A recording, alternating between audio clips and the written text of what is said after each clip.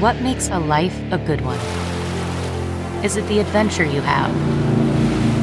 Or the friends you find along the way? Maybe it's pursuing your passion while striving to protect, defend, and save what you believe in every single day. So, what makes a life a good one? In the Coast Guard, we think it's all of the above and more, but you'll have to find out for yourself. Visit gocoastguard.com to learn more.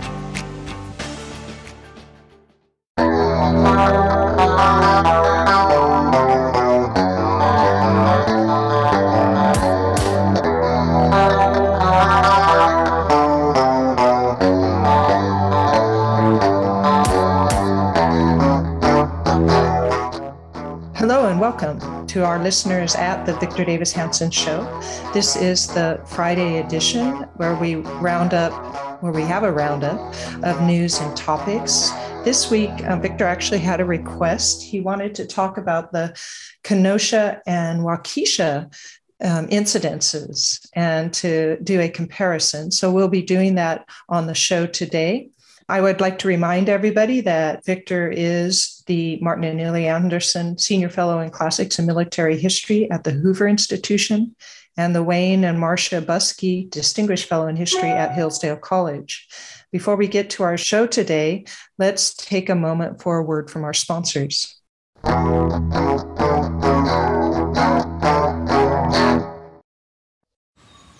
that sunset is gorgeous. Grill, patio, sunset. Hard to get better than that. Unless you're browsing Carvana's inventory while you soak it all in. Oh, burger time. So sit back, get comfortable. Carvana's got thousands of cars under $20,000 just waiting for you. I could stay here forever. Carvana, where car buying meets comfort meets convenience. Download the app or visit Carvana.com today.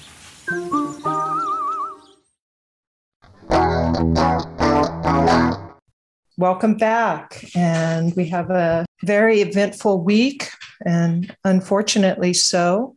But we had an incident in Waukesha in Wisconsin of a man who mowed down people in a parade celebrating, it sounded like Christmas.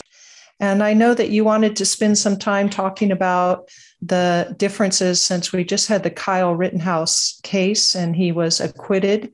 And Victor, that you wanted to do a little bit of a comparison between the two. So how about we go ahead and let you just start? That would be nice. Your words on, I know you've been talking a lot about Kyle Rittenhouse. Maybe we'll start with Waukesha and the Darrell Brooks incident in Waukesha that killed 5 people and wounded 48. Sad. Yeah, I mean, Waukesha and Kenosha are about 60 miles apart, but they might as well be across the cosmos. They were treated so differently so far. And it's been, it's just been a few days since this terrible killing in Waukesha. But think of it for a minute, just the binaries. So the nation obsessed over a 17-year-old who had no criminal record, who was being pursued by, I think, what could legitimately be called a mob. And one member of that mob walked over to confront him, assault him, who had a lengthy record, including pedophilia, child molestation, and was out from a mental institution that day and had tried, apparently, supposedly, allegedly, to commit suicide. And they got in an altercation and he shot him. Then he ran and the mob pursued him, and he was confronted by 2 violent people in that mob. One person, we don't know the identity, although the district attorney apparently didn't fully disclose that to the defense, and he jumped on him, and then I think he was fired at, but he missed, and he escaped, or he left. The other person tried to hit him with a skateboard and was shot, fatally so. He had, like Rosenbaum, a lengthy arrest record, including felony convictions. And then finally, the third person who was shot, but the fourth who assaulted him, chased him and pointed a gun at him, and he was shot in the arm seriously, but not fatally. Okay. So we have an incident of the people who were shot and the person who shot them were all white. And yet this was created by the media. I think that's a good word, created by the media and the left and Antifa and BLM and the left in politics as a showcase racial divide. And I guess the logic was that Mr. Blake, an African-American person who had gone to a former acquaintance, he had a court order not to go there, apparently. He had also a felony record. He was in the past violent. She, not the police, they didn't just randomly pick him up. She called law enforcement. They came. He apparently had a weapon, a knife. He went to the car. They were afraid that he was getting out there. There was an altercation. He was shot. Somehow that became in much of the media that he was lethally killed. He was not lethally killed. He was seriously wounded and partially paralyzed. But the point I'm making is that that prompted the riot and the looting and the arson in Kenosha. And so there was no order. There was no tranquility. There was no calm. The police either could not or would not enforce the law. And the district attorney, and we know from subsequent activity on the part of the district attorney's office, did not step forward. The governor, the mayor, none of them stepped forward. And so there were a group of individuals who were asked by businesses. Businesses say they volunteer. The truth is probably somewhere in the middle. And they tried to keep order from this continuing reign of terror, so to speak. And one of them was a 17-year-old. And that's where all of the misinformation started. In other words, we were told, think of this, that he was a white supremacist. I don't know how Joe Biden got away with retweeting that, but he did. It's a complete fabrication. There was no evidence whatsoever. This is from a left-wing media, remember, that reported that and went with it, that said Donald Trump was improperly weighing in on the Rittenhouse initial arrest and shooting. But if you go back and reveal what Trump actually said, it looks like this. It looks to me, but we'll wait further investigation. It was mild in comparison to just labeling somebody de facto a white supremacist, as Biden did. And that kicked it off. Then he became the white supremacist on no evidence. Then they said he crossed state lines, plural, even though he was living with his mother right across the state line in Illinois, state line singular. And he went over to see his father and other members of his family in Kenosha, which was far more his home than where he was in Illinois. They said he was armed and ready he did not bring a weapon. AR-15 allegedly was not the actual weapon. The AR doesn't stand for armed rifle or automatic rifle, excuse me. It's a semi-automatic weapon anyway. It was a legal weapon. It was not illegal, as was said. It was not illegal for someone 17 years old. I mean, I'm talking now with someone who was 9 years old with a semi-automatic 22 that hunted frequently with it. It was not illegally for him to possess it. He did not own it. He did not buy it. All of that was repeated falsely in the media. And when he volunteered and supposedly he erased graffiti, he offered medical, and then he was in the wrong place at the wrong time. Wrong in the sense that a series of events would lead to death and he would be the shooter and his life would be forever changed. But anybody who looks at the particular videos or looks at the circumstances around the shooting would come away with two conclusions. This was a clear case of self-defense. A lot of activists said, well, if he had been a Black or African-American, he would have been convicted. I don't think so. I think had he been African-American and a group of white mobsters were chasing him, there would have been outcry. And had he shot all of them and killed all of them, people wouldn't have been upset about it. So that was a false comparison. I think it was not believable by anybody. But nonetheless, when the trial started, then we really got into circus fashion because the district attorneys apparently was indicative of the entire offices of that town and maybe that whole area around in the area of Wisconsin between Chicago, Illinois, northward to Milwaukee, given what we know from other trials. It was a circus. And what do I mean by that? I mean, all of the evidence was not released to Mr. Rittenhouse's attorneys. There were two different videos. One was grainy, one was more precise. The defense did not get the more accurate video. The fourth person involved who jumped and went away was not immediately identified. That information was not given to the defense. Only the prosecuting attorney gave it. There were offers, there were intimidations in the courtroom that the judge himself had to intervene and say, you cannot say that arson that was taking place on the part of some of the people in the mob is a minor offense or nothing, or you cannot intimidate people by bringing up a Fifth Amendment defense.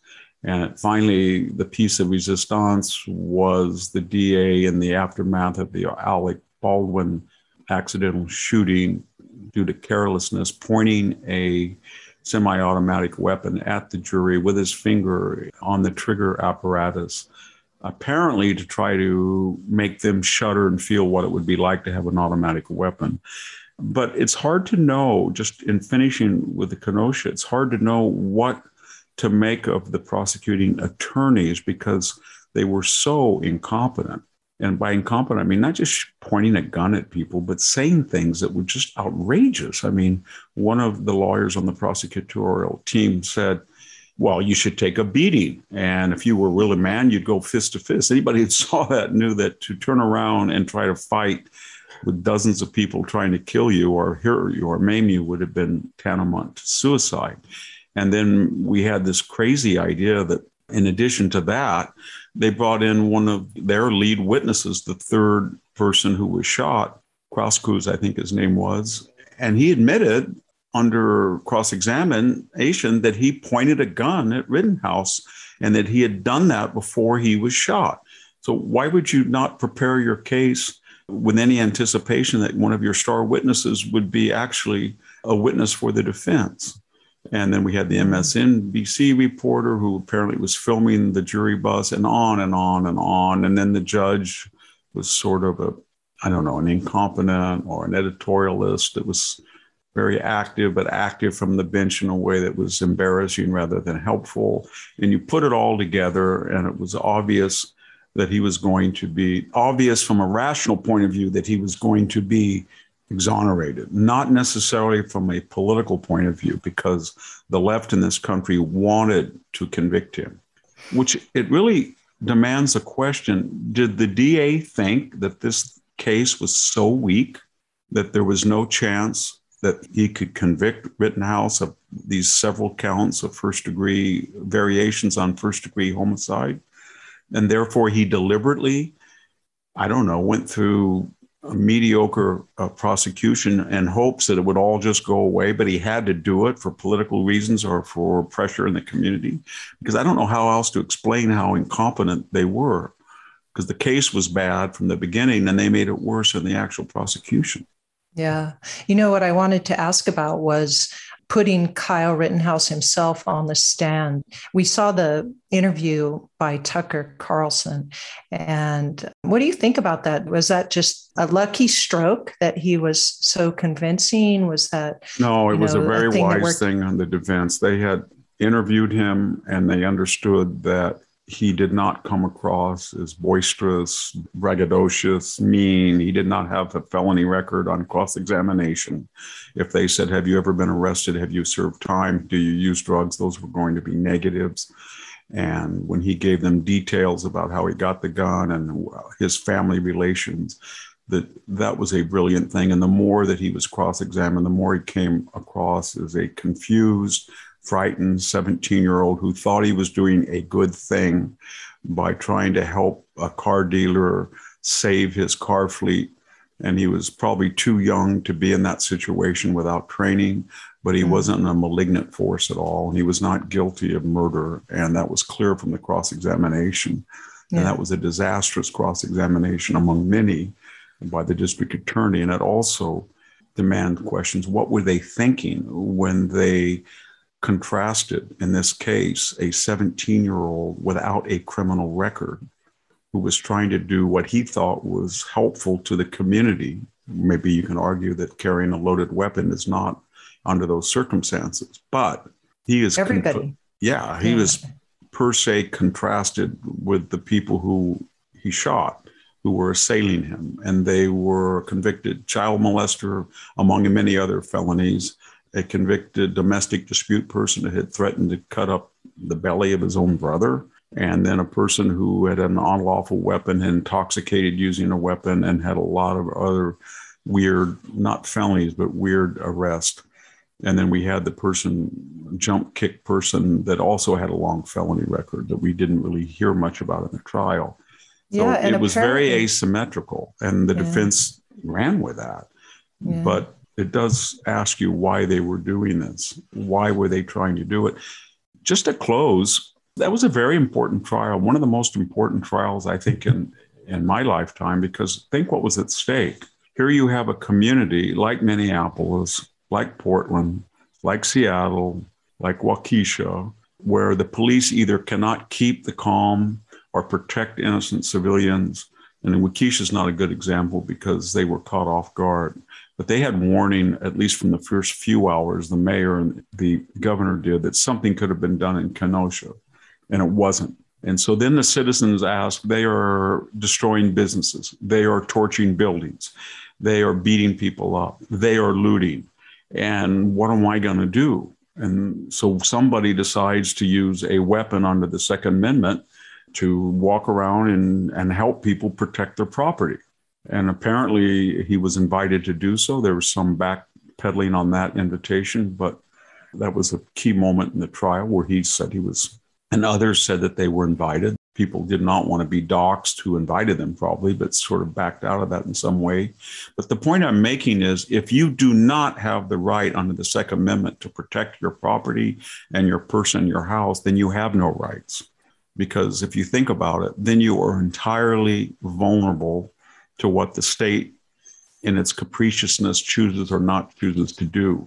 And in this climate in America, if you're living in a big city, Los Angeles, San Francisco, Baltimore, Philadelphia, Washington, Milwaukee, Seattle, Portland, then when you have civil insurrection, violence, looting, arson, protest, etc., from the left, we know that either the police will not or cannot stop it. Think of the Chop Chaz zone of insurrection that was in Seattle, where the police just said, we can't get near there. And we know that the district attorney will adjudicate whether to prosecute a crime or not, depending on the ideological or even the careerist pressures upon him. In other words, the system is gone completely bankrupt. And the individual then has no remedy to rectify it in his particular case. And so what does that mean? That means the American citizen is entirely dependent on the district attorney and the ideology which he represents. So you can see what's going to happen. You're going to say, well, you know what? You guys want Seattle to burn, I guess, because you're right wing or you're racist or you're homophobic, and people didn't like that. So they're legitimately protest. Now they got a little out of hand, but this is social justice. And by the way, if you try to intervene and try to do what the police are deliberately not doing, i.e. enforce the law, then you may end up in jail. And if you use violence, we're not going to allow you to plead self-defense. And so that was what the agenda of the left was. And that's why the media glommed onto this. And that's why they were so obsessed, in contrast, as we'll see, to Waukesha, that didn't have the same political fodder for an agenda that Kenosha did. Yeah. So can we move on then to Waukesha and have a talk about it generally, and then maybe we can talk about some things that relate to both of them after that? Yes. Well, we saw last Sunday that during this Christmas parade, a red vehicle broke through the barriers and started to mow down. I say mow down with use of a car, people participating and looking at a Christmas parade. And there were a lot of videos from different angles. And 5 people were killed and over 40. We don't have the exact number. I don't know exactly how many, 45, 40, 48 were wounded or hurt or injured. Okay. And at first, there were reports that an African-American in dreadlocks was the driver. And that would not seem improbable, not the sense that the race or the appearance, but that people would know who it was and could find a description because he drove right through everybody. There were literally hundreds of people right next to the car who could see him. And yet for hours, that description was not acted upon, apparently. The news were very sober, very professional, and did not jump to conclusions in exactly the opposite fashion that they had in the Rittenhouse case.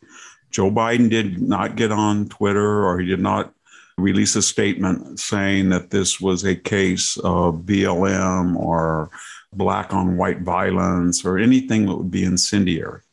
So what I'm trying to get at is the left, when it wants to be sober and judicious and circumspect, can, but when it doesn't want to, it doesn't. And the right didn't try to do this either. I mean, there were even, conservative venues did not come out immediately. I mean, there were some people on the internet, no doubt, but they kept pretty much calm. And then the information came out. They found ID related to the suspect, Mr. Brooks, and it turned out that he was a repeat felon. Was not just a repeat felon, he had 5 open arrest charges pending against him, 2 of which were felonies. It turned out that he was not just likely, allegedly, supposedly the driver of the vehicle that caused such death and destruction, but that he had used a car in a similar fashion to try to kill somebody, and he had been arrested for it, and he was out on $1,000 bail. Okay, now put this in this entire climate of asymmetrical supposed treatment that this racist country then privileges Kyle Rittenhouse by charging him with 5 felony counts. 3 of them, I think, were homicide that would put him in jail for the rest of his life, when we had video evidence that he defended himself, versus somebody who had a long history of criminality and was deliberately let out on a very small bail. And most of the convictions, when you follow them, were not prosecuted to the full extent of the law in the sense of punishment, incarceration. And yet we're supposed to believe that there's this asymmetrical treatment. And so had he just been charged and bail set at a reasonable level, then Mr. Brooks would not have been out to cause the mayhem that he did. And what's even more ironic, had he started to come in and break through that barrier and charge, and had anybody there shot him and killed him and prevented that mayhem, I think there's a pretty good likelihood, if I want to engage in the same suppositions that the left is doing, that shooter would have been charged with homicide. They would have said, you know what, he was just mistaken. He lost his way. And that's exactly what they did say at the beginning. Remember the initial left-wing narrative. Yeah. Mr. Brooks was confused. He was just leaving an altercation that he had, and he took the wrong street, and then he was trying to avoid. Anybody who looks at the videos can see that he's swerving and hitting deliberately people, and he broke through there exactly knowing what he was doing. And then we get the further information about his background, that he was a wannabe, although very mediocre rapper, such as that genre is. And in his videos, he uses the N-word. He's got a lot of anti-Trump venom. He's got a lot of anti-white venom. He's got a history of saying anti-Semitic things. So he seems to be very racially obsessed. Mm-hmm. And we'll see what he says and what his attorneys allow him to say, if anything, and we'll see what he's charged with. But the district attorney is going to be as politicized in this case as he was in Kenosha. So what are we left with to make sense in America? We're left with the media that downplayed the mass murder of 5 people and injuries over 40. And I say downplayed it because if you looked at the New York Times, you had to go back into the middle of the paper to find the story. And when you went on cable news, as I did, you didn't see this leading the headlines as you did with the Kyle Rittenhouse story. And so the media reacted in very different ways. In other words, it had nothing to do with the number of people or the magnitude of the crime, because by any fair comparison, Kenosha was less lethal an incident or a tragedy or a murder or a shooting or whatever one side calls the other than was Waukesha. Okay. And then we're left with the assailants. One assailant has no criminal record whatsoever and broke no laws until he was there. And this supposed alleged, and I'm being very careful, suspect has a lengthy record. The other case had nothing to do with race in the sense that the 3 people who were shot were white and the person who shot them was white. This case may well have, not just because the supposed or alleged assailant was black and the victims were, from the most part, we don't know all of them yet, but they seem to be overwhelmingly white. And the assailant has a history of racialized venom that he put out for public consumption on social media. And there was no evidence whatsoever that anybody had said anything or invited any type of violence on the part of Mr. Brooks. And yet we're told that the one that has nothing to do with race is racially motivated. And this one that may have a racial component to every media for the whole last few days is silent about it.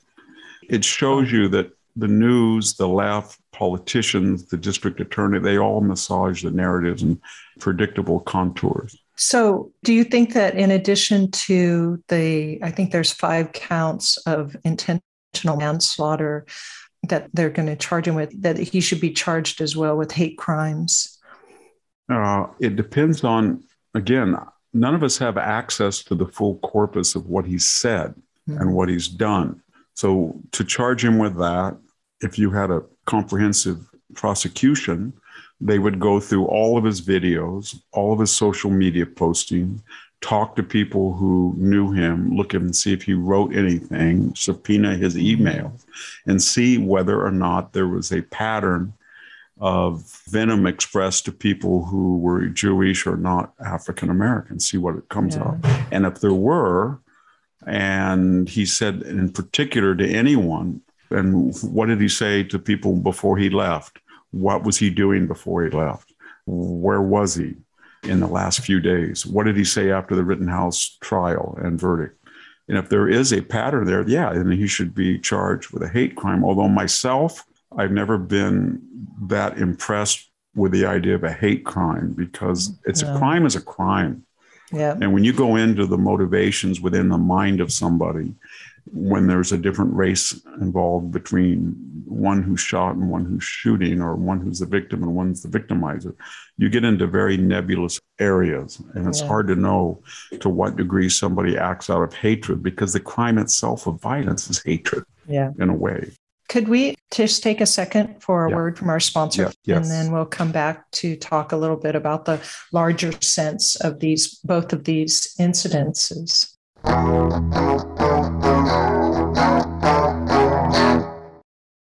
Have you heard of cancer-fighting foods? The American Cancer Society discovered diets rich in fruits and veggies may actually lower your risk of cancer. Hopefully you hear this and run to the store for 5 servings of fruits and vegetables every day. If not, you should consider adding Field of Greens to your daily health regimen. Each fruit and veggie in Field of Greens was doctor selected for studied health benefits. There's a heart health group, lungs, kidneys, and metabolism groups, even healthy weight. What your body needs is found in each scoop of delicious Field of Greens. Will Field of Greens prevent, treat, or cure cancer? No, but it's so powerful, it promises at your next checkup, your doctor will notice your improved health or your money back.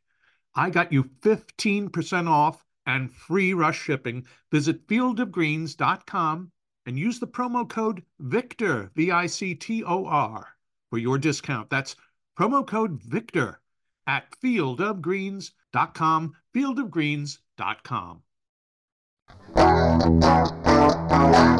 Welcome back, and we're on to looking at some of the broader implications of Waukesha and Kenosha. And I just have one question. I should remind your listeners that you can be found at victorhansen.com, that you also have 2 shows that you do, and hopefully it'll be 3, with your co-host, Jack Fowler. They're all under the Victor Davis Hansen Show in Apple Podcasts and Spotify and other platforms that you can find him on. He's found on Facebook at VD Hansen's Cup, and on Twitter at VD Hansen, and on Parler at Victor Davis Hansen. And then also there's a fan club on Facebook that you can join, and a lot of Victor's material gets on to there. We'd love to have everybody at the website, however, and it's improving every day, basically. But Victor, before you go and start to talk in a broader sense, I wanted to just put in one question, and then if you can touch on it whenever you feel like. Do you think that we're seeing a change in the left agenda from this pathology of obfuscating anything Black man does, criminal or not, and accentuating anything that a white man does, again, suspected criminal or not. I think there's some things that are going on, and one of them is the truth, and we're all subject to the truth. And the narrative that BLM, the Black leadership in Congress on the left, and the left in general has promulgated it, is that crime is out of control, and it's white supremacy, and it's white prejudice, and it's white superiority, and it's whiteness, and it victimizes innocent people of color. That's the narrative. That's what Lloyd Austin, the Secretary of Defense, said when he was going to ferret out white supremacists. That's what people said about the January 6th so-called riot compared to the 120 days of rioting the summer before. But when you look at the actual data, you have to eventually have data, and just take 3 indicators that you might want to consult to see if that was an accurate assessment. Why don't we just say, well, wait a minute, let's look at the number of people in the general population percentage-wise, and then find out what percentage of that population commits violent crime. And when you look at 12% to 13% of the population of African Americans, for whatever reason, they commit an inordinate amount of crimes compared to the percentages in the general population. Depending on rape or murder or violent assault, it can be as high as almost 40 or 50% of all crimes committed. When you look at so-called white people that are the so-called oppressors, I know that the left said, well, they oppress in insidious ways. They steal money on Wall Street. Okay, I'm just talking about violent crime, because that's what they were talking about. Then you start to see that about 70% of the so-called white population does not commit 70% of the crime. If you want to turn to hate crimes and see who is the group that is committing them disproportionately and who is disproportionately on the receiving end, it's not so-called white people. It's not Asians. It's African Americans who commit hate crime in a disproportionate number. If you want to look at interracial crime, and let's be very clear about interracial, it's very rare. It's only about 7 to 9% of all violent crime. Most violent crime, as you see in Chicago or in the white community, is committed white on white or black on black. But when you do have these crimes, and they exist in the many thousands, then it's inordinately more common for African American people to commit violent crimes against whites than whites are against African Americans, and think that you're basically saying it's more likely that 12% of the population will commit violence against 70% of the population than 70% of the population will commit against 12 proportionally. That's a staggering statistic, because the right, the conservative groups don't really want to bring this up, but the left brings it up all the time, but does it fraudulently and presents false data, or at least assumes that their arguments are based on real data that's not there. And when we get into supposed police shooting of unarmed black men, again, the data is very ambivalent. It's only about 25 people out of 11 million arrests are shot while unarmed in the custody or in the near proximity of policemen by policemen. And when you look further at that, while about half of them are shot as African Americans, and half are about white or other groups, and that is disproportionate and true because African Americans are only 12%. When you look at the number who come in contact of the 11 million or so arrests per year, then it's not disproportionately African American. In fact, it's just the opposite. It's less proportionally African Americans are shot per African Americans that are arrested vis-a-vis white people. So what I'm getting at is, in this contorted explanation, is there wasn't a lot of data, if any at all, to support this blanket condemnation that African Americans are dying in the street because of white supremacy. It just wasn't there. And then you can see it in a lot of different criteria. You can see the Jussie Smollett. Why would we have a Jussie Smollett hoax that he was attacked by 2 white MAGA people? Why did he have to say that? Because he knew that it would resonate with the left and the media, and there was no evidence. We know it was a complete fabrication.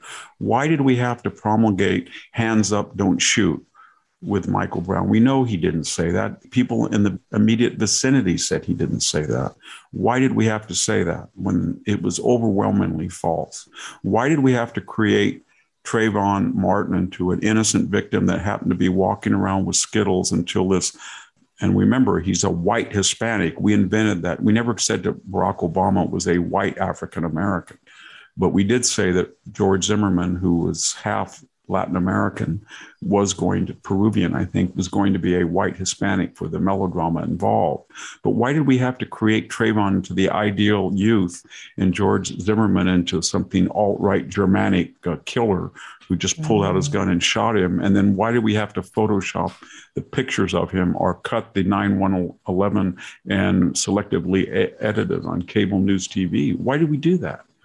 And I can get into the Duke Lacrosse. Why do we have to take Nick Sandman, who just, from a Catholic boys' school, and he's in there in Washington, and the young boys are just very exuberant, and they're sitting there, and there's all these protests with some black militants, and then there's a Native American banging a drum who comes up to him and bangs the drum in his face and tries to intimidate him. And can't we just report that?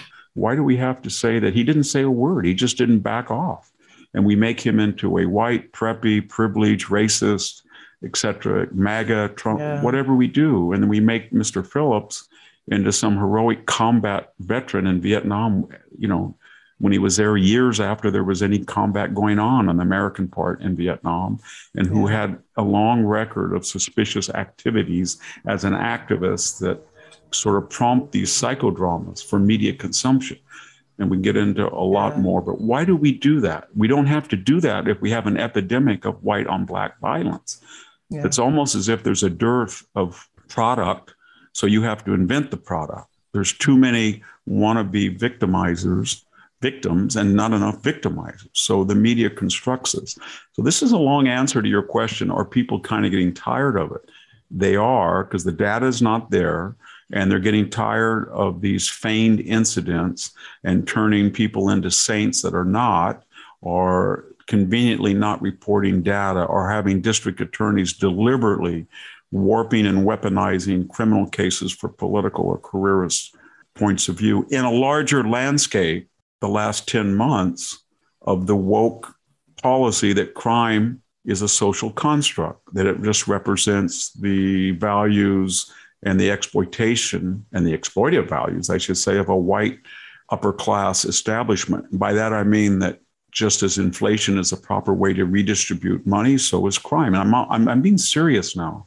Hannah Nicole Joan, the architect of 1619, said that, destroying property was not really a crime. We had all these mayors who said things like, well, there was crime, but, it was against property. It was a summer of love, or just brick and mortar, or when they burned down government buildings.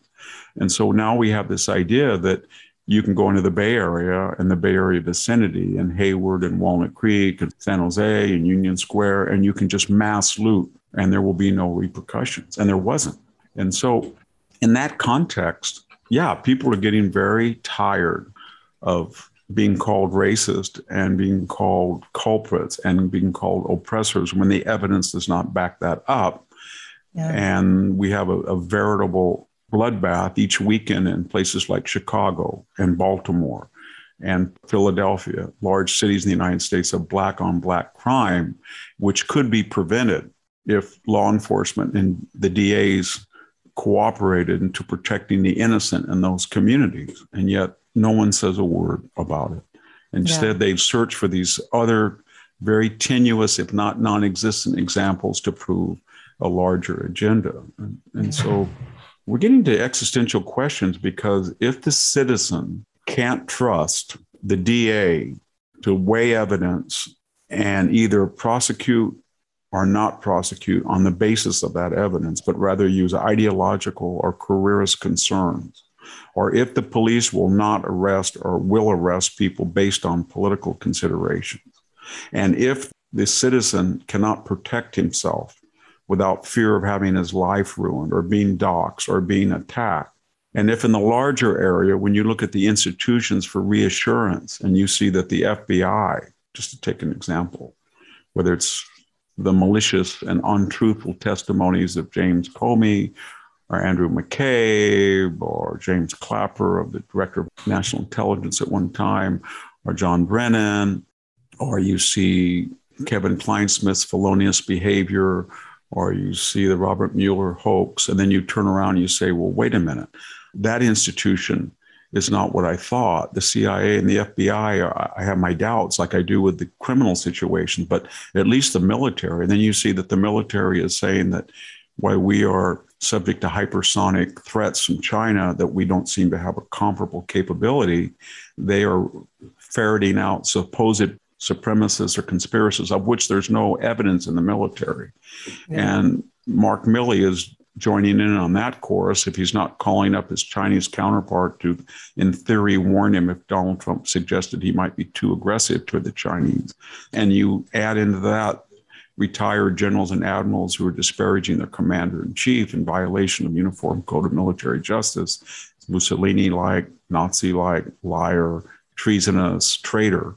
So what I'm getting at is that the media, as we saw with these sensationalized coverage of these incidents and politicized, and what used to be the hallmarks of civilization, the way that the district attorney office functions, the way that the police keep the calm, the way that the FBI investigates in a nonpartisan fashion, crime that crosses state lines, the way in our intelligence agencies operate, the way that the Pentagon, these were bastions of conservative support, and they're gone. Yeah. They're gone. These institutions are all suspect. They've all been corrupted. They're all eroded. They're all fearful. And that's because a 20 to 30% of the population, the radical left, empowered by bi-coastal global wealth, and especially in tech and Wall Street, has created a revolutionary fervor of this woke movement. And I think this is, again, a windy answer to your initial question, and that was, are people getting tired of being called racist and seeing disproportionate or asymmetrical events reported in the media in a false fashion? And the answer is yes. Yeah, thank you. I would just like to make one observation, and then we have to close off here. But it seems like, given all the statistics that you said, if a person is Black, they would be much better off associating themselves with the right wing that says we're going to treat everybody as individuals and look at their individual talents, et cetera, than to be part of this left wing push to have everybody put into racial, tribal categories. It just seems so clear that would be the interest of Blacks in our communities. That's not only true, but when you look at African Americans such as Thomas Sowell or Shelby Steele or Larry Elder or people in Congress that are African American, that are Black, and African Americans that are conservative, and you look at writers and actors that are African American, and they're all beginning to, I shouldn't say beginning, Tom Sowell's been doing it for 60 years, but they're beginning to say, we have to live in a racially blind society. That this is not 1950 or 1960 with Lester Maddox and Bull Connor in the South. This is a very progressive, enlightened society where opportunity is open to everybody. And African Americans are making greater wage gains per capita at a higher rate than is the white community, of which 16 or 17 different ethnic groups are earning more per capita income in a supposedly white supremacist society. So yes, and what's good for the conservative movement is that some of the brightest and most capable observers of the American scene are African American.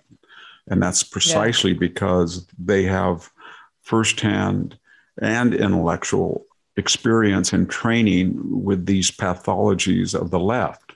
And they understand exactly how the wealthy, white, guilt-ridden, bi-coastal elite creates conditions under which African Americans feel that it's dangerous for their careers or it's not in their financial interest to be empirical, and they're bullied. And you can really see it. The left reserves particular venom for a Tom Sowell or Clarence Thomas because they find them as existentially threatening. Because what it says to them is, listen, Mr. Wealthy white guy in Woodside, listen, Miss Sarah, get over your shoulder, scold up in the Upper West Side of New York. I don't need you. Listen, Mr. Stanford Dean, I don't need you. Just keep out of my business. I don't need you. I don't need you to tell me that you're brighter than I am and you're going to protect me and I'm supposed to vote for you. And then you're going to make a big government program and then it's supposed to spin. And this is part of your larger left-wing agenda. And yet I understand you. I know you. I've seen the other side of this. You know, you're a one-eyed jack and I've seen the other side and I don't like it. And so just buzz off. And when that message gets clear to the white liberal, they go crazy. So they call Larry Elder a white supremacist, or they call Senator Scott an Uncle Tom, or they call this very successful lieutenant governor in Virginia, Winsome Sears. They start to call all sorts of racial epithets coming from white people. Yeah. And so it really, again, it raises the question, are people obsessed with race on the left? Are they so quick to call people racist because it's a psychological mechanism of projection, because they are insecure, because deep down inside, if you look at how they live, where they put their kids, what zip code they inhabit, who they like to associate with, they live segregated lives. And therefore, they have to project this facade that the deplorables or the clingers are racist, and that somehow squares this impossible circle that can't be squared. All I can say, Victor Davis Hanson is here to all of that. And thank you very much for your words of wisdom today. And thank you. Thank you. And this is Victor Davis Hanson and Sammy Wink, and we're signing off.